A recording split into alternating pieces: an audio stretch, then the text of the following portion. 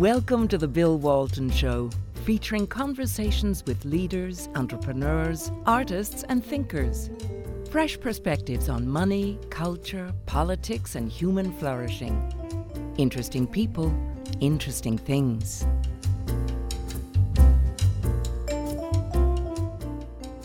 Welcome to the Bill Walton Show. As those of you watching this can see, we've moved our location of the studio into my library, which allows us to have our guests join via an app called Zoom. And today's guests are economist Steve Moore and Dr. Jay Richards. Our topic is what's on everybody's mind, the coronavirus and the health implications, and increasingly, what are the economic implications and what are the trade-offs? It's a vast and complicated problem. And again, for those of you watching, I'm waving a stack of articles here that I cut out in just the last 3 days. I like to do a lot of research, but this almost defies pulling it into something succinct. We've got headlines here: coronavirus vindicates capitalism. On the other hand, we're about to find out how robust civilization is. And then the other one here is normal is not an option. With me are two men who know how to sort this out, can help with context, perspective, and what the trade-offs are. Steve Moore is an economic advisor to President Trump and is an economist with FreedomWorks. And Dr. Jay Richards is a professor at Catholic University and also the executive editor of The Stream. Jay, you just wrote something this morning, or published, I think, online about why the virus might be less deadly than we thought. Can you help us out with where we are with the health issues, and then we're going to segue towards the economic issues? Well, Bill, you certainly said it. I mean, it's a complicated issue because we're trying to read the tea leaves right now. We don't have real-time death numbers, for instance, in Italy. We don't know exactly how many people total are dying in Italy, and there are these complicated issues between how many people are testing positive with the virus, how many people that are dying that test positive for the virus. And then another question is, okay, is the virus causing those deaths, or is it causing a percentage of them? That's tough stuff to untangle. And in this piece that I wrote with a biologist and statistician, what we're saying is that the trend at the moment in Italy looks like deaths from the associated coronavirus deaths is starting to level off. If that continues for a few days, what that means is that this pandemic will look like other viral pandemics and probably ultimately be less severe than, say, the Spanish flu from a century ago, which is good news. And we make a risky prediction that these numbers in Italy are going to level off. And we'll find out if we're right in the next few days. If so, Italy's probably 2 weeks ahead of us. And so that would be a positive harbinger for other countries. That might give some policy guidance if it pans out. Yeah, the chart I saw showed going back down after going back up for the last couple of weeks. Steve, what are you hearing? What are your thoughts? Well, about the deaths and the health consequences, I don't have a lot to add, but I did want to add something to the conversation here, because you talked about this, Bill, correctly, as fitting sort of our economy versus the public health risks. But I want to just add something else to this, Bill, because you and I kind of lean in the libertarian direction. And in addition to some of the economic ramifications, I am very nervous about the civil liberties that are being trampled upon by government here. When you have a government in a state like California that's telling people they can't go out of their house, setting curfews, essentially, in some cases they're arresting people for congregating. That I have big problems with that. I mean, it's one thing to segregate people who are sick and have a virus that is contagious to make sure they don't make other people ill. I have a big problem with telling adults that they can't go out of their house at night and things of that nature. So I want to add that to this equation, because it's spreading to many states now where the government is telling you can and can't, what you can and can't do. Jay, thoughts? Yeah, Bill. And I also think the way we want to frame this, because this is what's happening on Twitter right now, is people are saying, well, so do you want to kill your grandma, or do you want to improve the Dow Jones Industrial Average? That's not the right way of framing this, because the economy is about human beings, right? And so it's not like there's five guys on Wall Street and they're isolated from all the workers that are going to be hurt. The reality is if we devastate our economy, that also is about human life. And so on both sides, we're trying to make this complicated calculation. The president's trying to do this. He's saying, okay, so how much benefit is there to these draconian measures, and how many lives on the other side are going to be lost because of our response. And that's important. This is not Wall Street versus Main Street or the people versus the Dow Jones Industrial Average. This is lives versus lives, and we got to get the balance right. Well, and by contrast, and Jay, I'm so glad you said that, because I was one of the leading people saying, hey, we got to at some point get this economy reopened. The idea of keeping it shut for 8 to 10 to 12 weeks to me is economic Armageddon. But I've been very savagely criticized from people on the left saying, oh, Seymour cares more about the stock market than people's lives. But one of the things, Bill, that annoys me about that argument is, wait a minute, who are the people that are absolutely getting creamed if we keep this economy shut down for 4, 6, 8, 10 weeks? It's the lowest income people. It's the people at the bottom of the income scale. Yeah. The three of us are going to be okay, right? We're going to survive this. We have savings. We have incomes. But what about people who are living paycheck to paycheck? And so we have to think about what impact this will have on, millions of people that are going to face potential deprivation. There's also highly associated with unemployment is things like suicide rates, drug abuse, depression. So you're right, Jay. An economic shutdown has a big health consequence as well. Well, a massive shutdown, knocking the economy down 10, 15% would throw so many people out of work, would create so many financial hardships that we're going to see related health issues as it goes with that downturn. So this is not a question of one path. There's one path to save lives and another path, doesn't. I think both of them involve trade-offs. There's a comparison here. I think I saw this today. The CDC estimated in 2018, 2019, 35 million people got sick from the flu. 16 million went to a doctor, something like 490,000 were hospitalized, and 34,000 people died from the flu, which was about a 1% death rate. And I also think I heard the people at CDC today saying this death rate from coronavirus is hovering around 1%. So we're really talking about something that's comparable to the flu, although I know that's not politically correct to say that. Well, and the reason it's not, Bill, is mainly because of these epidemiological models that say we're just getting started. Yeah. So if you're comparing sort of current coronavirus-associated deaths with the flu it's a huge thing that we all just live with, right? It's just a kind of a part of our daily lives. The idea is that, well, this is going to be much worse. It's not bad yet, but it's going to get much worse. That's kind of the open question. And the problem is we're not dealing at the moment directly with data. We're dealing with model predictions and trying to decide, okay, how much certainty do we have that these models are going to pan out or not? So what do you think the number is? Well, at the moment, I wouldn't be willing to say, though, in our piece today at the stream, we think that it's leveling off in Italy. And if that's a harbinger of other countries, just like it's already happened, presumably if China's telling the truth and in South Korea, then it'll level off in the United States as well. And so the total, at least sort of comparatively speaking, will be significantly less than the Spanish flu, which was a disaster. I'm not saying that was no big deal, but the entire global economy did not shut down over it. And so that's why we really need to get a handle on, okay, what's the risk, say, of reopening at Easter, given the serious risk to life and health of keeping the economy shut down that long? Steve? Well, look, I am in favor of getting the economy reopened by Easter, unless we have, a massive pandemic with people dying on the streets. But it's also important to realize, those of us who are, behind that kind of idea, you have to do it in a very smart and shrewd way, to be very attentive to the public health risks and how you can reduce those. Jay knows a lot more about that than I do, but, simple things about, you can have social distancing in the workplace. You can have, you start by opening up the industries that are most important, factories and the steel industry and things of that nature, so we can actually produce things.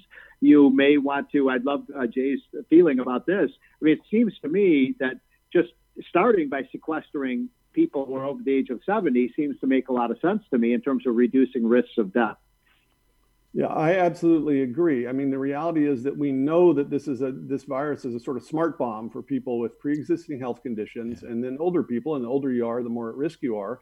There's always a trade-off with strategy too. So the amount of resources that are being spent right now, with a lot of us staying cooped up in our houses, what if we focus that just on the people that are high risk? We have a really hard quarantine. of them. And then the rest of us do really smart things. We wear masks. We don't go out if we don't have to. But those that are productive still in society are able to get back to work. I honestly, I still think, and I've thought from the very beginning, that made more sense.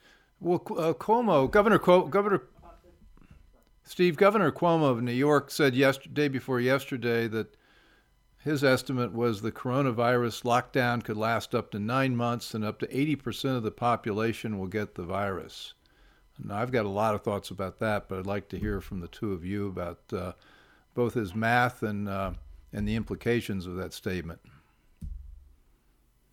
Well, it's an open question how many people will get the virus. What we do know is that a lot of people that are testing positive are asymptomatic. And so this is unlike a lot of disastrous diseases in that most people apparently don't even notice the effects, or the effects are quite minor. And so that's not necessarily that scary of a number if most of the people are asymptomatic, and especially if that gives us long-term or at least medium-term immunity to it. That would actually be a very good news. Now, this idea that we're going to stay in lockdown for 8 or 9 months, that sort of just the human devastation and economic devastation of that, I think people can't even imagine what that would actually mean. Steve? Well, I certainly agree with that. The idea of even going past 2 months, I think, what you get is a cascading effect of the negative consequences. And then you do have, if we shut down our economy for 8 or 9 months, I mean, people will starve to death in New York. And so those implications are negative. What I wanted to ask Jay was this question about, when I suggested, start by sort of sequestering seniors and so on, people scoff at that and they say, oh, well, that's what Great Britain tried and it didn't work. No, it's not true. I mean, Great Britain is trying to decide what to do. And when we're talking about quarantining the elderly, it has to be a really hard quarantine. I mean, right now, a lot of elderly that are not in nursing homes are actually at home with their families and with younger family members that are still out. And so it would have to be a very serious quarantine. I think that would be warranted. Okay. I think people would be okay with that. It'd have to be really, really serious. But if all the masks and all the medical equipment that is sort of being diffused and hoarded at the moment were focused on those people, I just think it makes a heck of a lot more sense. And then the rest of us that are in far less risky population categories, yes, we are absolutely careful, but the reality is if 80% of the population is eventually going to get it, then we need to figure out what to do so that those people most likely to die from it do not get it, or at least are delayed until we can do something like develop a vaccine. Steve, if we're going to segregate the issue by industries or by geography or by population classes, is anybody in the administration beginning to work on what that might look like? Yeah, I think they are. And, there's a big question that we haven't even addressed, which is, what authority does the president have here? Because remember, gentlemen, these shutdowns are being initiated by governors. Mm-hmm. The states are doing it. And so it's a big question of whether the president could, in terms of declaring a national emergency, saying, wait a minute, we need all hands on deck to get our economy running again. Could he do this through invoking the Interstate Commerce Clause? I'm just thinking out loud. But, you might just say, look, if these 5 blue states, New York and New Jersey and Connecticut and my home state of Illinois and California, want to keep shut down, fine. But the president could say, look, these other states, you should really start thinking about how you would reopen your economy. A state like Idaho probably doesn't need to be shut down. So I think that's what the strategy should be. Well, it's difficult to know when it's so politicized as well, because you get blue state governors, and there seems to be, well, I believe there's an incredible political agenda here, and that the left would do anything to see Trump not reelected in November of 2020. And so a lot of what's being prescribed as a policy move or shutting things down also seems to have a political aspect. Well, Bill, honestly, I think that's something that's making this so toxic. Just ask yourself this question. Imagine that Barack Obama, President Obama, or Hillary Clinton were president right now, and say, how do you think the media would be acting in that context? And then say, now, do you think they're acting the same way with Donald Trump in the White House? Of course not. I mean, everyone knows the answer to that question. And so almost all of this it gets framed in a political way. The press conferences with the media are focused not on substance very often, but on the name that the president uses for the virus. I mean, it's really quite absurd. And then the kind of bitter reality that nobody wants to talk about, but even organizations like the World Health Organization, I'm not disparaging them, but they also have a kind of political cast. And so if you can get the media talking to scientific officials at these bodies, trashing the president, right, that just sort of fuels this. And so I honestly think there's going to need to be a reckoning on the media's behavior on this when this is all over. Steve? Well, I mean, Bill, just look at this aid package that, whether you favor it or not, if you're going to do the aid package, you got to get the money out to the businesses and the, individual families that need it. And it's been delayed, it should have been done, in 48 hours. And yet it's become totally politicized. And then, you look at, what Pelosi is doing. I mean, she wants to pass the Green New Deal in this thing. She wants, abortion rights. She wants, permanent paid leave. She wants, by the way, 4 months, and this is in the package, 4 months of unemployment insurance, 100% pay. I mean, the problem is we get the economy opened up in 2 months and you give everybody 4 months of pay without working, it's going to be hard to get the economy moving again. Well, and the other thing that's troubling me is that we have domestic politics, but the Chinese seem to have turned this thing around so that they're now viewing this, calling this the Trump pandemic, and they're trying to make diplomatic hay by doing things like sending Chinese doctors to Italy. How much do you think that's playing a role here? I honestly think, there needs to be a reckoning with China as well, of course. I think that a lot of the propaganda activity, except for the media broadcasting it because it has a kind of anti-Trump spin, I don't think anybody actually buys it, including the Western media. I assume that much of this is for consumption of people inside China. And so the question is going to be, look, everybody knows where this started. We've got the epidemiological models. We know where it started, not just in China, but down to probably a square mile. And so there's not this kind of open question there. The question is whether the media are going to broadcast this calumny from China and from its propaganda. I think that's much more troubling than what China itself is doing. Of course they're going to do this. What would you expect them to do? Well, I tend to be a silver lining guy, and one of the silver linings I see here is we've been doing shows on China and the ambitions China has economically, militarily, culturally to dominate the world. And one of the things we've been doing is we've been sort of whistling past the graveyard with our medical supply chain very much tied up inside China and the manufacturing that's being done there. I was in my dentist office the other day who said, let me show you something interesting. And he said, look around this office. Everything in this office you can see has a place of manufacture on the label. And he showed me, and the machines and the gauze and that sort of thing. And then he said, look at this drug container. See if you can find its place of manufacture on the drug bottle. And you think about it, none of our medicine shows us where tells us where it's manufactured, and we've got tremendous percentage of very important medicines and other technology subcomponents manufactured in China. And so this kind of crisis, I think, wakes people up, wakes corporations up.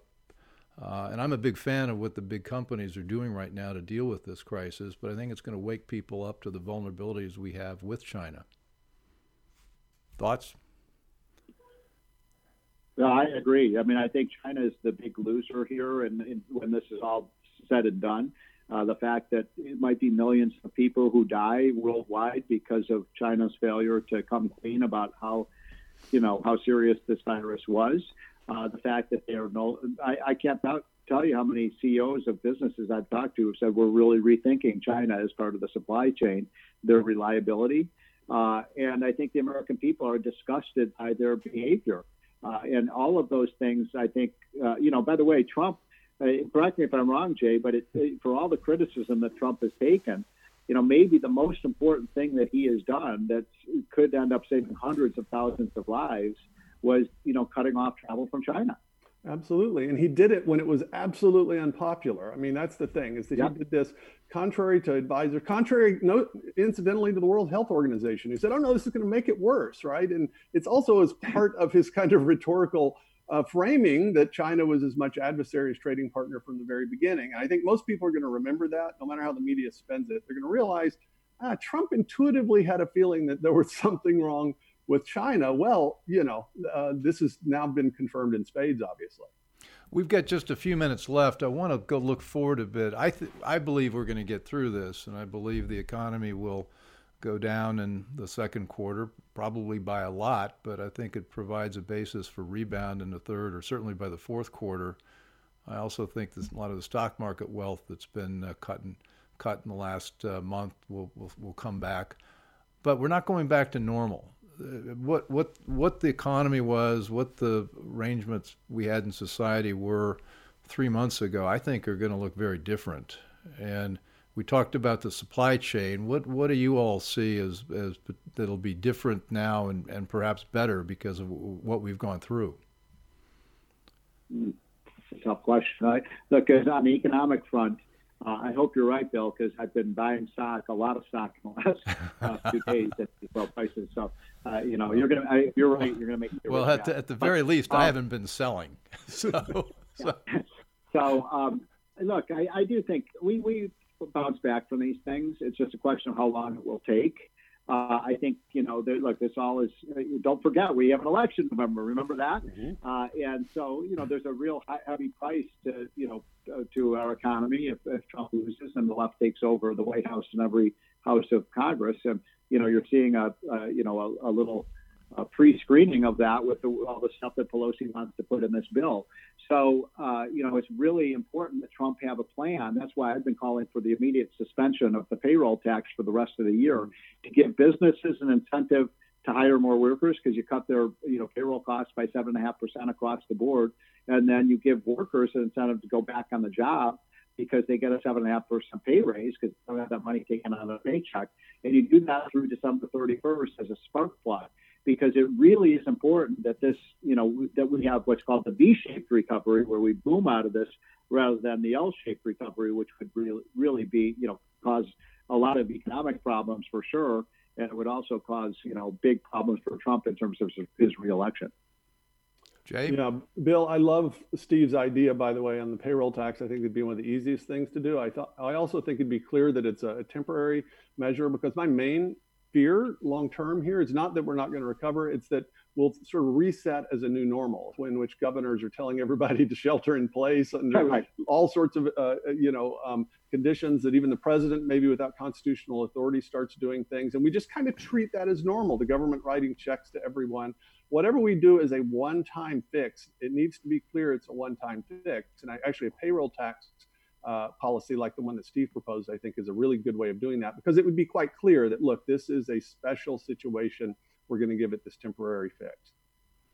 And by the way, Jay, along the lines of what you're talking about, and Bill, the thing that I guarantee you can, let's talk, 6 months from now, I guarantee you when this is over, the leftists can call for a massive increase in taxes on the Bill Waltons of the world.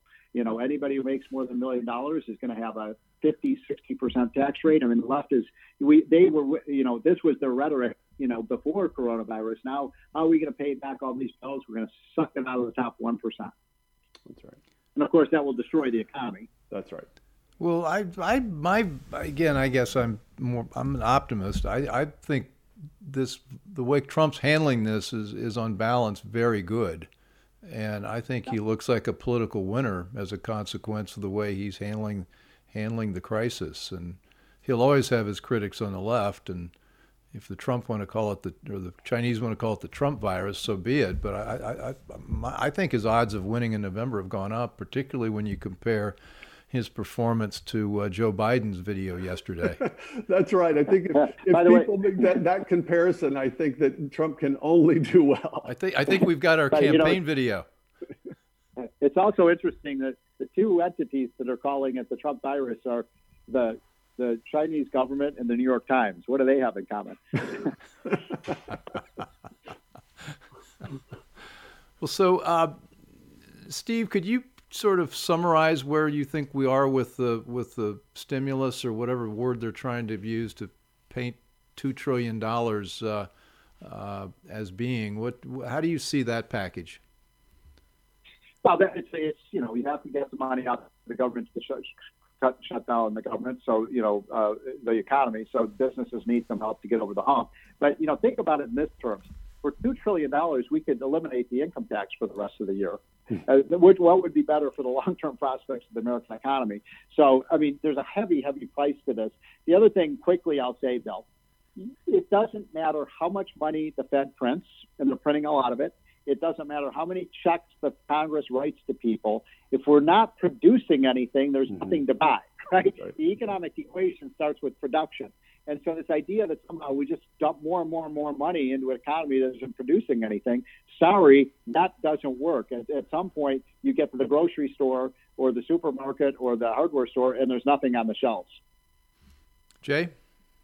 Absolutely. That's the kind of clear point, is that, stimulus without anything to buy is just going to ultimately be inflationary. And so it's not going to do any good for anyone, and it's going to actually just reduce people's savings. And so I really hope that whatever comes together on the Hill is something better rather than worse. I think at the moment that's an open question. Well, there's an awful lot of garbage in the $2 trillion, but I think on balance it's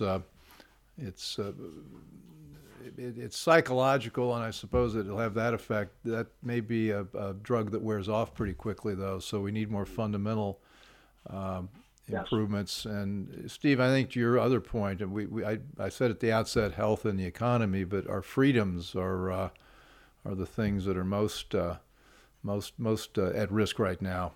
So Bill, I quoted in my last column a book that if people have some free time, and a lot of people have free time these days, is a book by Robert Higgs, and it's called Crisis and Leviathan. Are you familiar with that book, Bill? No, I'm sorry. The author is, again?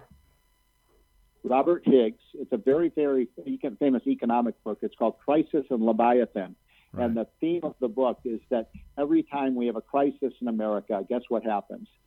Government grows. Mm-hmm. And it grows not just during the crisis, it ratchets up to a higher level. That was true after the Great Depression, after World War II, after the Civil War. So government feeds on crisis. Mm-hmm. Well, I think let's call those the last words for today. I'd like to have you both back on in a short time to assess where we are then. As I say, I think we are going to get through this, and I think Jay Richards and Steve Moore, you've been incredibly helpful and putting some of this in perspective. So thank you for that, and maybe you guys can all go back to saving the country. All right, thanks, Bill. Good to be with you. Okay, thanks for all you do, Bill. Okay, been watching the Bill Walton Show. You can find us on YouTube and all the major podcast platforms, and we'll see you soon. We're done. All right. Good work. And I've still got a few minutes here. We got a lot in there, actually, I thought. So that was good. I thought we covered as much as we should cover without repeating and getting into... or wandering into things we don't know anything about. That's my worry about this thing. It's like... Well, with my show, that's my life. That's your life. Exactly. I know. I have a strict policy about saying I know nothing about that, So. Thanks for listening.